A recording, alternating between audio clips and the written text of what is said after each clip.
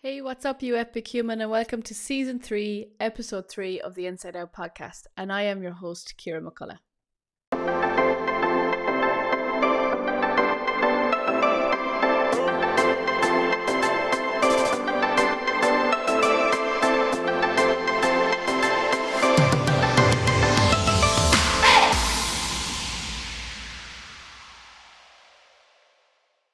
Hazel Hartigan, thank you so much for being part of this podcast. I am so excited to have this conversation with you. How are you?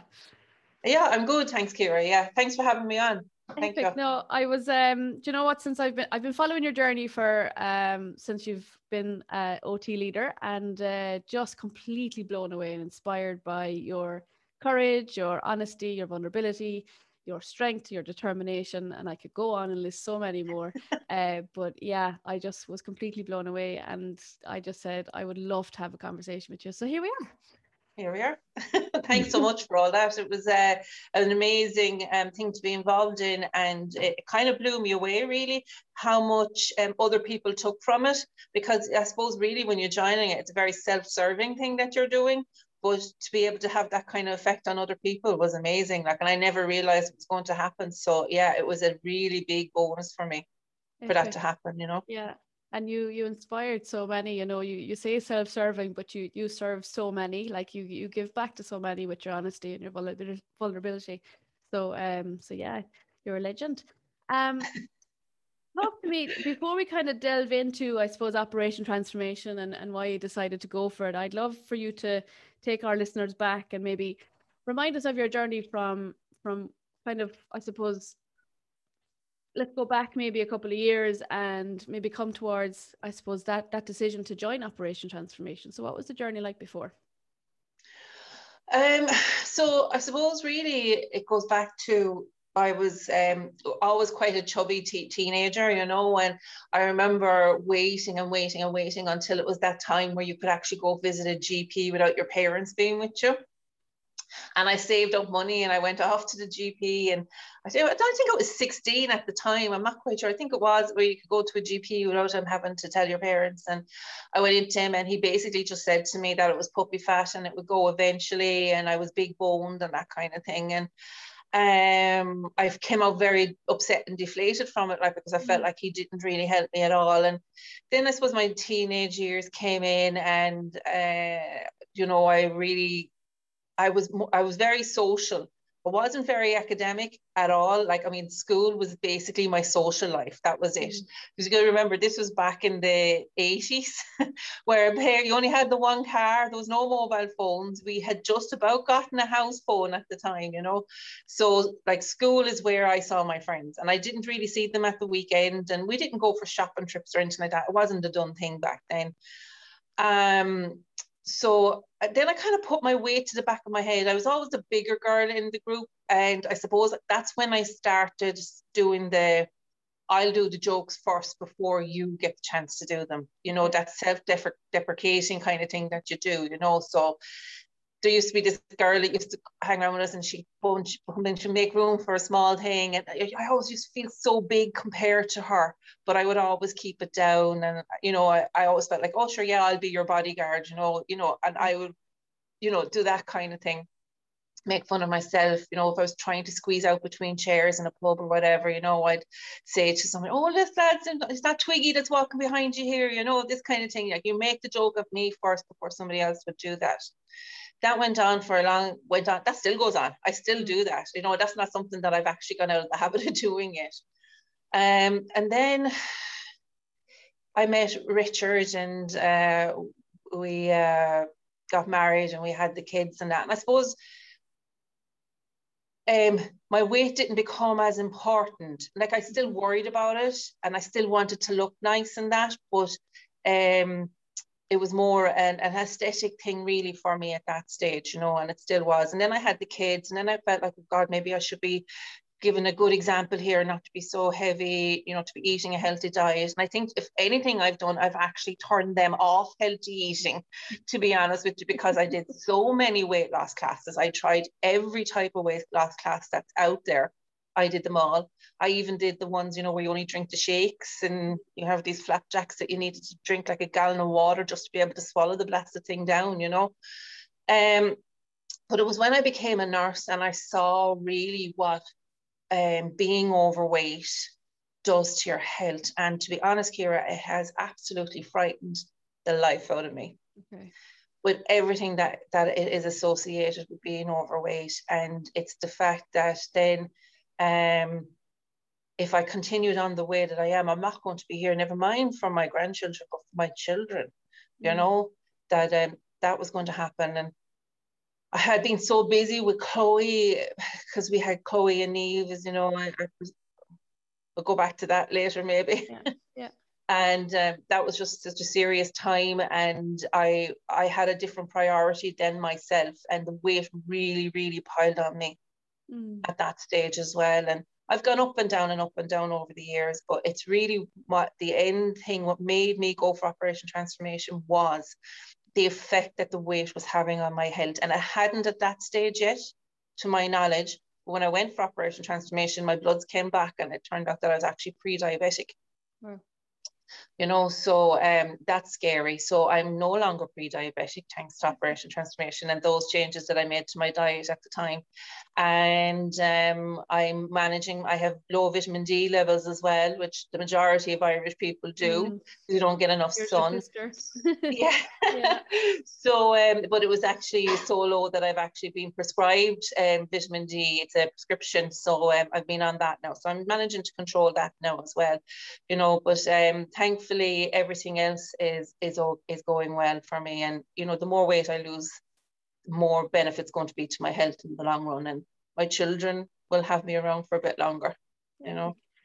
Thank you so much for sharing all that. I'm always amazed with, you know, your honesty and your vulnerability, but I'd like to touch back on kind of when you were 16 to go back again, if that's okay, because I am a full believer in, we tell ourselves stories, okay, and the stories we tell ourselves, they define how we act and how we show up for the world and what we believe to be true about ourselves. But you were so aware at 16, you know, that, you know, I don't want to be like this, or this is kind of, I suppose I want to change this. I don't know how to happen. So you went to the doctor, you went to kind of change it, and then got told this is just who you are. Yeah. It's just a part of you. And it's like, so almost it's like putting you down for wanting to try and better yourself at that young age. And for me, I suppose, like, I'm hearing that and I'm going, okay, Jesus, like, what did you believe about yourself at that young age? Like, what was the story you started to tell yourself at that young age? That I needed to compensate with my personality to make up for my physical appearance. Yeah. Really, you know. So I was social. I was like always out. I would be the laugh, the crack, you know. I would be making the jokes about myself, and unfortunately at times I probably was a little bit deprecating towards other people as well. You know, I was 16. I didn't really know at the time, you know, what I was at, you know. It's something that I regret, you know, but it was all just to deflect off myself, really, and that was it. And I became the person that people liked being with. You know, they thought I was good crack and that, you know, and but anything to differ from how I looked, really, you know. And I was popular, you know. I was popular with everybody. Yeah. My daughter is standing there. I can't say too much more.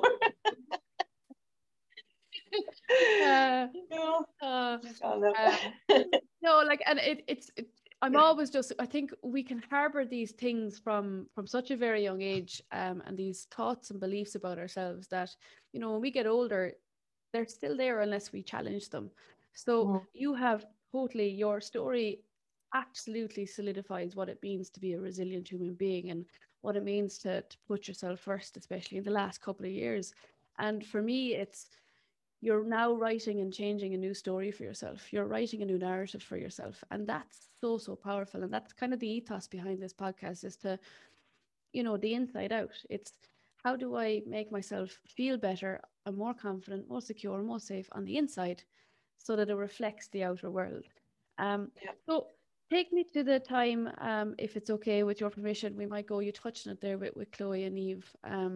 What was that time like for you? Chloe and Eve were born, they were twin girls, and they were born at 26, 27 weeks almost. And unfortunately, Eve was stillborn. Chloe spent a lot of time in the neonatal unit in Limerick. She was almost 6 months there. And then she got transferred to the regional, and then we were allowed to take her home in September. So they were born in March, and she didn't come home until September of 2002. So it was a time where myself and Richard spent a lot of time sitting beside incubators, sitting beside little cots and beds in hospital. It was a time where our other son Tommy, he was only 18 months old when they were born, and he was he was literally left with whoever could take him at that time, and we often had to sneak away to leave him there because he would get upset at us leaving, and it was a very, very stressful time. And it was a time where I didn't look after myself, and I didn't realize actually the damage I was doing to myself at that time. I literally lived on Red Bull and Mars bars for about 5 years. And Chloe came home. I suppose the big thing was how sick she was when we took her home was that myself and Richard, we weren't allowed to take her home until we had actually passed CPR.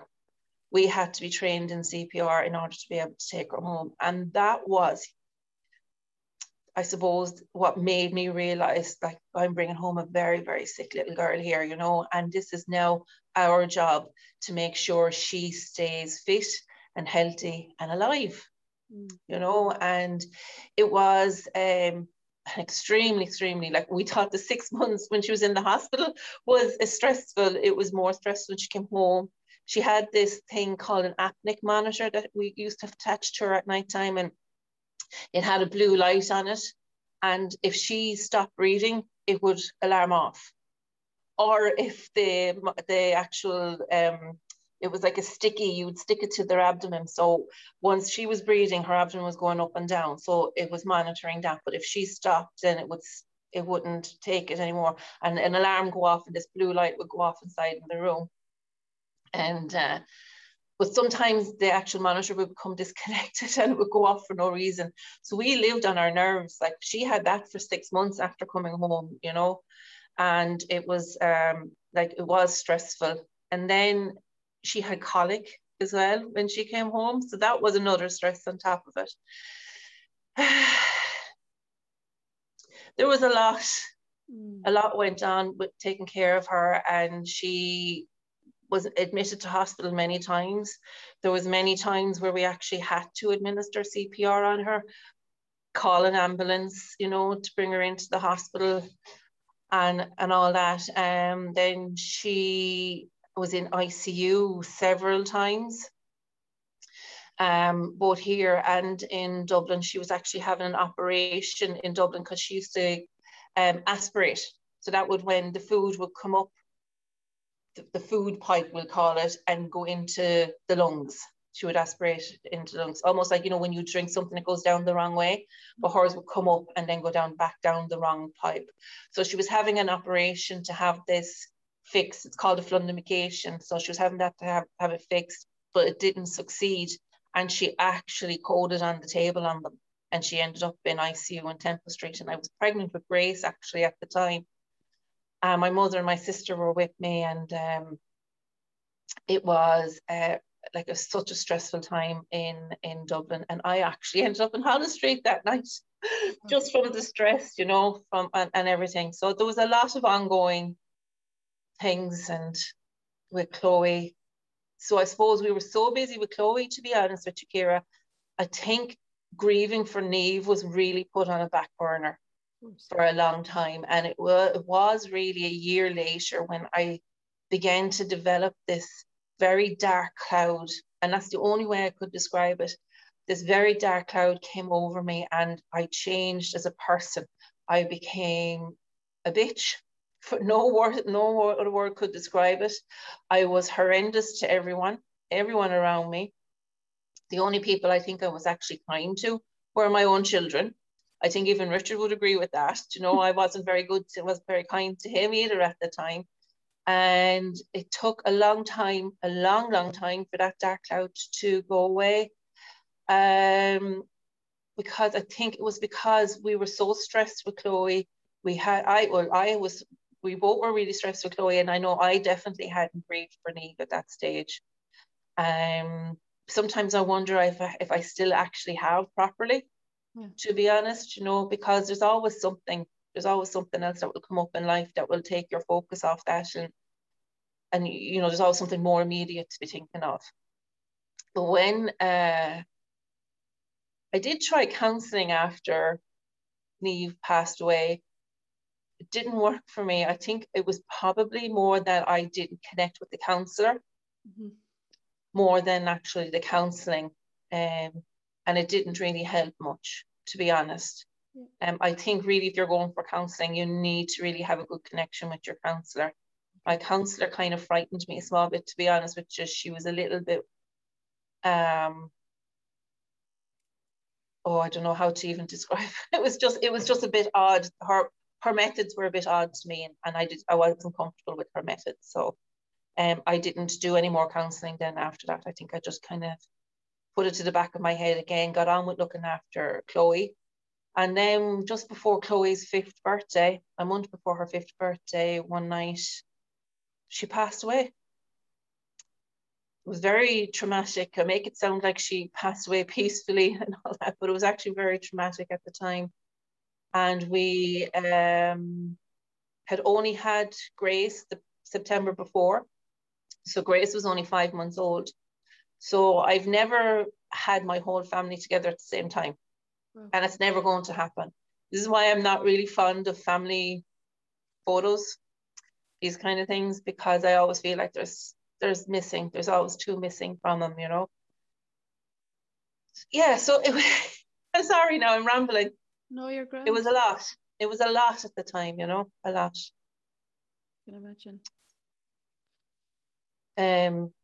So when Chloe passed away, we were absolutely devastated, absolutely devastated.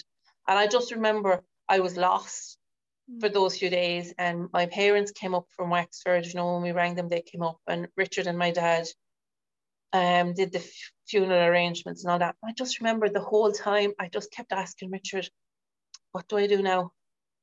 You know, what's next? Like, you know, what do we have to do now, or what should I do now? Because when Neve passed away, Richard had to do all that on his own because I was still in hospital. And I suppose I hadn't done this before. And he had, so I think I just kept asking, what do we do now? And he was so good. He was absolutely so patient and so good. And he just kept, you know, right, this is where we're going. He put his hand on my back and he would just, you know, guide me along, you know, and yeah, he was beside me the whole way. So he's a strength. You have no idea the strength that man is. Yeah, it's unreal. So thank God I had him, you know, because I needed him. Yeah, you could see that in you know, from watching you all as a family, you know, and the relationship that you had. It's incredible, you know, in that bond. Thank you for sharing that. I know it's never easy, and I know the last couple of months you've probably had to share it an awful lot. So it doesn't get easier anytime you share it, and I understand that. But it's good to talk, you know, it's good to say it, because I suppose I didn't realize how many other people have the same story or similar stories, you know. And it was when I shared that story with Operation Transformation, the cards, Ciara, I got from people in the same position, and you know, they might have lost a grown child, an adult child, a baby, you know, a toddler, you know, like, you know, the experience is always the same, you know. To lose a child, it's not natural. It's not the natural progression in the world, and it's like I said before, there's no word for it. You know, I remember saying that to Catherine Thomas on the television at the time. you know, you've no parents, you're an orphan, you lose your spouse, you become a widower, but you lose a child, and you know, there's nothing, there's no name for it, there's no word for it. If you could actually say, you know, I'm a, I don't know, a hat or something, do you know what I mean?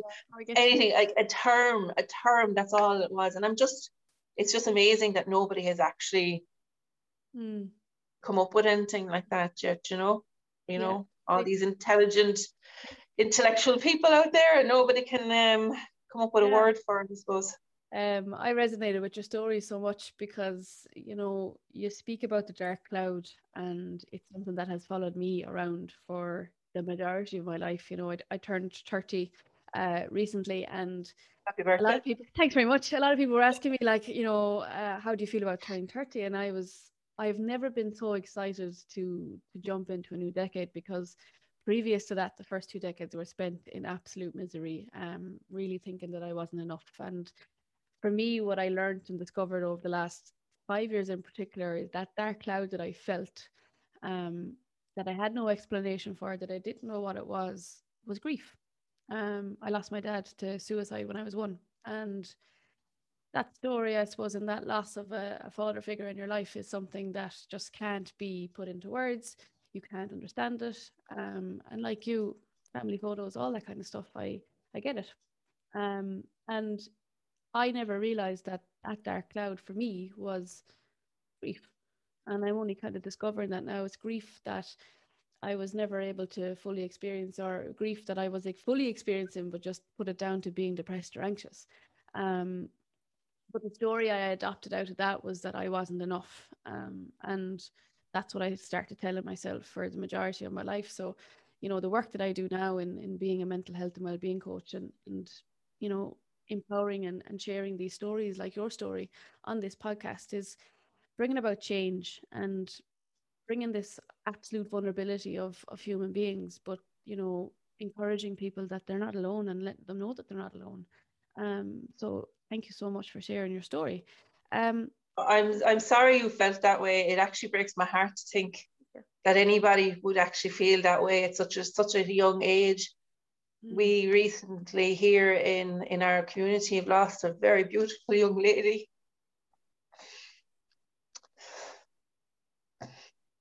And I hate to think that she felt that way, you know. But yeah, so it's just, you know, life is not supposed to be miserable for anyone. Nobody should ever feel less than, you know. And anything that anybody can do to uplift somebody should be the goal for everybody in their life. Anything to uplift. And I think particularly women need to uplift women more. But unfortunately, we have I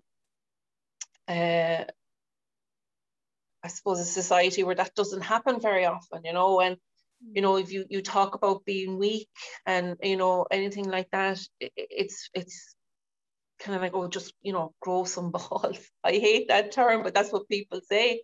Like, you know, or man up, you know. Well, like, you know, hang on, women are very strong too, you know, and I think we need to realize that about ourselves. And, you know, we need to start uplifting people, never make anybody feel less than. And that's the most important thing. I think that's what I've taught my children. You know, that's what I want to teach them. And if you can teach, you know, anybody, you know, that you have any influence over at all, then you've done a great job in your life. I love it. I love it. You know, it's a really powerful message, and I totally agree, because I've always been under the ethos of just show you fucking care, like, and there's never been, like, I felt too much for a while, you know, that I had such a big heart all the time. But for me, it's now my superpower, and I use it as much as I can to just show you care, because the world has gone so busy.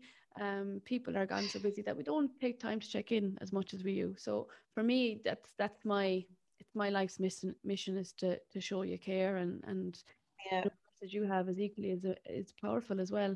To bring you on to Operation Transformation, if that's okay. What prompted signing up? What brought you to that?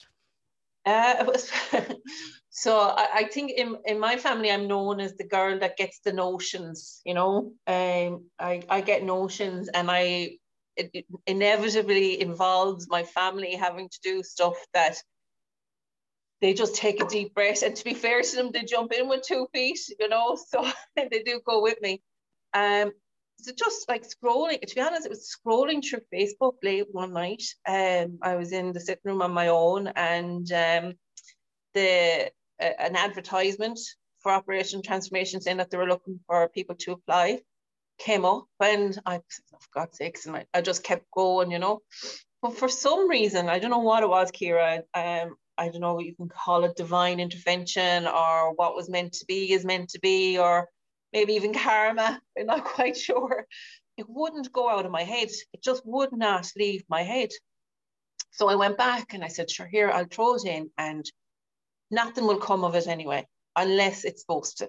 That's kind of what I thought. So I put it in, and it's a lot of feckin' paperwork. I'll be honest, big feckin' form. So I kind of had a half filled in, and you submit that part, and I said, sure, look, I'll finish it off or whatever. But then I kept getting emails to say it wasn't finished.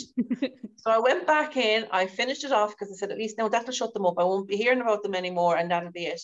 And the next thing I know, I get a email wanting to know would I do a phone call, take a phone call from the series producer, Neve Marr. And I said, oh gosh, look, I'll see. At that stage, I had only told Richard, Tommy, Grace, and my friend Martina. And Martina was like, oh, Jesus, you're going to get on it. I'm telling you, she says, you look at you, she says, you're going to get on it, she said. And I'm, oh, look, I said, we'll just see it. I'm telling you, she says, you're going to get on it. So I did the hour call, and then they asked if Richard and Grace would be willing to do a Zoom call with them as well, because Tommy was actually living in Scotland at the time. And they did, so they did that. And I got an email to say that I had passed to the next phase, where they will be narrowing down all their down into 20. And if I reach the final 20, I'll get a phone call. So I'm inside in work one day, and my phone rings, and I'm trying to find a quiet room, because I haven't told anybody in work, you know, that I've done this, like, you know, so I'm trying to find a quiet room and go into this room anyway, and take the call, and she tells me I've made it to the final 20 for the assessment day. And I'm like, oh my God, so excited, and the whole lot. But of course I'm in work, and I have to be professional and the whole lot. So I try ringing Richard while I'm still in the room, and of course he doesn't answer his phone. And I come out, and it's like electricity is running through me. I'm that excited about it, you know. So there was another nurse there. There was 2 nurses actually. One of them is an Indian girl, and the other one was an Irish girl. And I said it to the 2 of them. I said, you can't tell anybody now, but, you know. So of course the Indian nurse, she hadn't a clue what I was even going on about. But Angela, she was so excited for me, you know. But she was very good. She kept it to herself. She never opened her mouth to anybody. And poor honey, she hadn't a clue what I was talking about anyway, so she wasn't going to tell anybody, you know. So I went up and I did the assessment, and I thought I blew it, because the beep test, I fell out of it. Like I didn't complete the beep test, and I kind of felt after that I really needed to show them that I was, you know, I'm serious about this, that I'm determined here. So everything else, I put like my heart and soul into every single other thing that I did. Except the press ups, because I hated the press ups. I couldn't do a press up for anyone that particular day. So next thing I know, we get an email telling us, wanting to know where we are going to be at that particular week. There's a full week. And because it was lockdown, I wasn't going to be anywhere else but either work here or collecting Grace from school. So that's what I told him. And as it happened, it was the weekend after my sister was supposed to get married in November, and she had to postpone the wedding because of lockdown, because they weren't going to be able to have the guests they wanted. So Richard happened to be off, and the next thing, the knock came on the door, and I was expecting Fastways for a delivery for Christmas, and we were cleaning the house actually to put up the Christmas decorations that night, and that's why I answered the door with the bottle cleaner in my hand. And it was Catherine, and I was like, oh my God, I couldn't believe it. Like, I was just so thrilled, absolutely thrilled to bits. Nice. But when I really thought about why I was wanting to do it, it really did come down to there was 3 reasons, right? So the first one, the utmost importance for me was to get my health. I needed to sort out my way for my health because I don't want to become dependent on other people for how I live in my future. Mm-hmm. Because I don't want my children to have to take time off work, to come and mind me or whatever. I don't want healthcare assistants or nurses inside and work relying on them for my personal hygiene or my toileting needs or whatever. I'm quite happy to do it for other people, but I don't want that for me. Yeah. If that makes sense. The way you always do something for other people, but you don't want it for yourself. Yeah. That was my main thing. And the second one was that I wanted to be satisfied with myself and my life because everything else is so good, And the third thing was that I wanted to, without being sounding conceited or anything like that, but I wanted to look good. Yeah. And I wanted to feel that finally I match Richard, because that is a thing that has gotten me over the years. I always felt, physically to look at, we didn't really match each other, but I've learned that that's my own stupidest thing, that he doesn't think that, and I know that, and it's not ever because he put any pressure or anything like that on me for anything to do that, but that's just for me. So there are the 3 reasons why I did it. I love it. And what, I suppose, the relationship you have with yourself, how has that changed since being on Operation Transformation and doing the work that Can you say that again, Kira? Sorry, I missed one. No, you're grand. The relationship you have with yourself, how has that changed since Operation Transformation and the journey you've been on? So I suppose really I've gotten to the stage now where I'm picking what I worry about. Eddie described me as I have a negative narrative going on in my head. If I'm thinking about what you're thinking about me, I don't think good. I think, I could be, for instance, she might be sitting there and thinking, oh Jesus, would she not have wore a different colour than mustard on the television, or could she not have, I don't know, combed her hair, or something stupid. There'll always be a negative. It won't be, okay, this girl asked me on this now and she's absolutely, happy with how it went. Do you know that kind of way? It won't be that way. Or I'll probably think, oh, should I have said more about this or less about that? Do you know? So I've decided I'm picking, if those negative things come into my head, I'm telling them to piss off, get out of I don't want to think about you. You're not doing me any favors here. Also, I'm a bit of a catastrophe thinker as well, where I think the worst. I feel if I think the worst and the worst happens, then I'm prepared for it. Yeah. But Eddie explained to me that if I do that, like Richard could be 15 minutes late home from work. I will have gone through the whole scenario of the guards calling to the door telling me he's dead. I've gone into the morgue to identify his body. I've come back out, I've written his eulogy. I have the prayers, the readings, whoever's saying them, the whole lot picked out. I even have his plot picked. Do you know that kind of way? And I think the worst. But what he explained to me is I go through that. My body goes through that too. And then Richard comes home and he's okay. And the process is just stopped. And my body didn't finish off that process and it feels it, and that's where a lot of my issues lie, in that I needed to be able to stop that. And I have, for the most part, in relation to myself, I have for the most part stopped the negativity in that. But at the same time, I have, like last week was a horrendous week for me. I struggled. A grey cloud came on me last week, but last week would have been Chloe and Eve's 19th birthday. Oh. So with it also being their birthday, it would also be Eve's anniversary. And I was on nights and I got my period. And it was just like, okay, the world has decided to pick 3 fireballs and throw them at me at the same time. And I succumbed. I became very low, and I wasn't able to drag myself out of it, you know. And I think I had posted on Facebook that I'd had a bit of a shit week, and people's messages were so good, and they were all telling me to be kind to myself. And I hadn't posted actually that it was the girls' birthdays, anniversaries, because I just felt that was kind of a private thing, you know. But I felt, okay, all I can do is just let this ride. I just have to ride this out. There is going to be the end to it. I am going to come out the other side of it, but at the moment, this is how I'm feeling, and this is it. Now, there was rows, and there was screaming matches, and there was, you know, tension in the house because of it. But I think the lads know me so well now that I think they know me better as well. My husband and my children know me better because of Operation Transformation as well, because I probably said things that I would never have said to them, you know. But because they know me better now, they knew, like, okay, she doesn't mean anything by it, and we can just get on with it. It might be a bit harder for Grace, you know, to think that, you know, but we have that mother-daughter, teenage daughter-mother relationship going on at the moment, and I just need to ride this out too, you know, and that's what we'll do, you know. But as I say, my relationship with myself is getting better.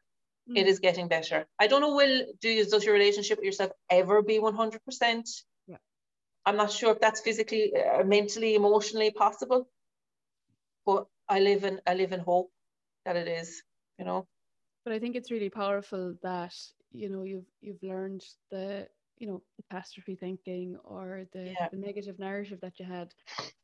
It just doesn't serve us, you know. And I would have been kind of, obviously, very different situations, but the negative narrative and the catastrophizing and all that kind of stuff would have been absolutely to the forefront of how I used to walk through life as well. And you know, it's this idea of, I always believe at any moment, with one choice, we have the power to change our lives. And your story is so much, like, encapsulates all of that. It's this decision to do something, you know, for you, and it has catapulted you into, you know, a whole new life of yourself, and being your own best friend. And I think fundamentally that's one of the best things we can do for ourselves, is to be our own best friend. Would you agree with that statement? Or Absolutely 100%, because who are you expecting to do it for you? Do you know, I mean, it's not up to your partner, it's not up to your children, it's not up to your parents to do that for you. You have gotten into a situation because of your life experience, your life, just situations and stuff. You've gotten here because of your life. And it's up to you then to pull yourself back into the path that you want to go down along. If you're not going to do it for you, then you can't expect somebody else to do it for you. That's not fair. You know, I mean, I could never expect Richard to do it for me. That's not his role. His role is to support me in how I continue forward. But it's not his role to say to me, Hazel, you know, you need to calm down, you need to go for a walk, you need to do this, you need to do that. You already know you need to do these things.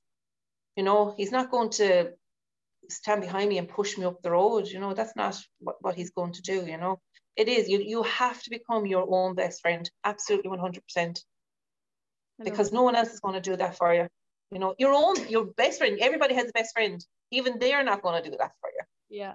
And one of the greatest things I ever learned was, you know, I think we all have what's called the negative narrative, you know, the part of our minds that like to tell us what's wrong with us, that like to tell us we're not enough, all of this negative dialogue that we have. One of the greatest things I did for myself was to give it a name. So mine is Negative Nora. And for me, when I start to think negatively, either about myself, about life, whatever it is, I just say, not today, Nora. Like, I'm not doing it. And, you know, if I can get into the, I suppose, habit of literally picturing one person sitting beside me saying all those things that I'm saying to myself, it helps me disassociate myself. Because if I actually think about that, I go, okay, would I say this to my best friend? You know, the things I'm saying to myself, would I say this to my best friend? And the answer is always no. So negative Nora allows me to really, I suppose, cultivate that relationship that actually you're not my friend, that negative part of myself. You're not somebody that I want to listen to. You're not somebody going to give power over me. And that slowly happens over time where you're going to go, not today, negative Nora. I'd be going around the house and I'd be like, oh, shut up, negative Nora. If anyone could hear me, like they say, I was thinking that I'm to have two people or something, but that has helped me massively to just literally overcome that negative thinking. It's to just, you know what, it's not me, it's just my thoughts, they come and go, but actually what I am is what I do. Who I am is what I do. And you know, that's what I always say to my clients as well, is we can think something about ourselves, you know, let's say for instance, I'm not good enough. We can think that about ourselves. But actually the fact that you think you're not good enough and you still try, you still put yourself out there, you still, you know, put yourself forward for things, that's, you know, you're showing yourself that you are good enough. So you need to look at your actions as well. And that's really powerful. Um, what is the biggest thing that you've learned um, in Operation Transformation, or, you know, I suppose in your journey so far? I think it is more that I have to become more self-reliant and not rely. I mean, I would rely on people to validate what I do, you know. But I need to start. I had this conversation. I know that there was an Operation Transformation leader a few years ago, Felicity, and I had this conversation with her recently.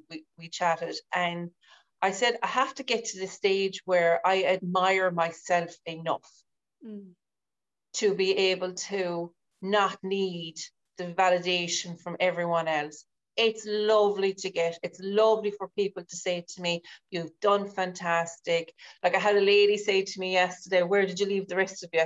Do you know, this kind of thing, you know, that is fantastic to hear. And I love hearing it, but I need to be and I think I've gotten it, is to an admiration for myself, you know, and to say, look, Hazel, you, like, I went, like, I mean, if someone else said to me my story, I'd be floored by them. But because it's my own, I suppose I never really thought much of it. I just lived my life and then it just continued on. But I think I had to look at myself from the outside. Yeah. I mean, if you were to sit there and tell me that at the age of 41, you went back to college and you did a 4-year degree to become a nurse, after, and have a family and a house at home, that, you know, you've had tragedy in your life, and, you know, you've just had like so much going on, and you went back and you did that, I'd be thinking, what, you're amazing, like. But I could never see myself as that. And even this word where people, you know, people say that I'm inspiring in that, I never sought to be an inspirational person. Never in my wildest dreams did I ever think anybody would be inspired by me. But you know what? They are. Yeah. I'm chuffed to bits over it. And that's not, that's big for me to say that, because I don't feel big-headed saying it. Yeah. You know, whereas before I would have kind of said, oh, Jesus, no, you can't say something like that. It sounds so big-headed, you know? But I actually admire myself now, and I admire my achievements. And, you know, I have moments where I can't cope. That there's times when I feel like last week that the world is throwing fireballs at me and I'm catching them, but I don't know what to do with them then, you know. And that's going to happen. That's going to happen again. And I'm in no doubt that that's going to happen. But at the same time, I got through it before, it passed, it will come again. I'll get through it and that will pass as well. And that's what I need to keep reminding myself. When I'm feeling low, this too shall pass. You know, there's nothing not fixable. You know, so, you know, you have to, you know, just admire myself, have admiration for my achievements. And that's my big word, admiration. And that's all I wanted for myself. And for the most part, I have it. You know, for the most part, I have it. Yeah. It's epic. I actually have this "Who shall pass" tattooed on my shoulder. So Have you? yeah, it's just such Yeah, a, for me, it's such a great reminder because yeah, yeah, it does remind me that in bad days and tough days, and when the world throws fireballs at you, that they will end and it will be over soon. And yeah, but it's also that reminder that when things are good, to soak it up and to really be grateful for it, because again, yeah, life will come and throw fireballs at you. So it's just yeah, this lovely quote that really takes me through. Um, Last question, if that's all right, because I yeah. won't keep you any longer. What advice would you give someone who is kind of starting out in their journey, who wants to make that first step, who really wants to start on the road of maybe even fitness, but I suppose maybe let's just talk about the road of becoming their own best friend. What advice would you give them? You have to be honest with yourself. You have to know why you're wanting to do this. There has to be a reason why you started something, you know. Um, and then throughout the whole thing, you need to remember this is why I started it, you Mm-hmm. know. And sometimes that thing changes as you go along. Your decision to do something will, you'll get an epiphany, I suppose, or one way or another. Like I started out doing this to lose weight, to become healthier. But in the meantime, I also started to become a self-believer, a self-admirer. And that now is my main goal. If I didn't lose another pound for the rest of my life, I just want to be me and happy and admire myself. And that is what my goal is now. So if you're starting out, you may start out with one goal. And you have to be honest, you have to be brutally honest with yourself why you actually want this. Because if it's to do with, oh, I just want to fit into a dress for a wedding, or that kind of, it's a weight loss goal or whatever, that's not going to sustain you. What's going to sustain you afterwards? You need to have something that's a long-term thing for if it's to clear your mind, to have clearer thoughts, and that, fantastic. Because if you have that, I feel if you have clearer thoughts, a clearer mind, that will actually clear the road for everything else to become better in your life as well. So be honest with yourself, set yourself an honest goal. And if your goal changes along the road, that's fine. It doesn't mean that the goal that you initially had is gone. It's just that you have a new goal as well, you know? And that's what I would say. Be completely honest with yourself about what your goal is, and don't be afraid to change it if you feel the need to. And that's some really solid advice. What's one, just in the moments where, you've kind of made a promise to yourself to go out for a walk or to do a Mhm. particular thing for the betterment of yourself, but when the negative Nora starts to come in, what's something that you tell yourself in those moments? Um, I have this thing that I say when I'm out walking, when I'm struggling, Mm-hmm. and it's, I'm powerful, I'm strong, and I'm loved. And that's what I do. And I believe that I am loved. And that's what I do. And I do it because not only that I am loved by others, but I am loved by me too. And this is why I'm doing it. And that's what I do. And when I'm walking up a really steep hill, that's what I'm saying. I'm powerful, I'm strong, I'm loved. I'm powerful, I'm strong, and I'm loved. That's what I do. And that gets me up those hills physically and mentally and emotionally. Just keep on saying that to myself. And our mind has what's called a confirmation bias. So while the majority of us, well, all of us have this negativity bias, we're hardwired to remember the negative and all that kind of stuff. We also have what's called a confirmation bias. And the words we speak to ourselves matter. So the fact that you're saying that I am powerful, I am loved, and have that kind of Yeah, mantra, your mind is picking yeah, that up and going, oh yeah, I'm going to find all of the reasons and more evidence to support that. And yeah, that's how your beliefs start to change, because the words you speak to yourself are kinder, more compassionate, more loving.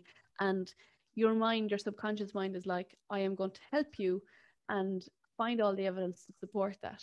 So yeah. it's the power in the words. Hazel, thank you so, so, You're so, so so much welcome. for your time, for your honesty, for your vulnerability, for your absolute nuggets of wisdom. You're an absolute legend. Thank you so much. Thank you, Ciara. It's been an absolute pleasure. You're a blessing. Thank you very much. Thanks a million.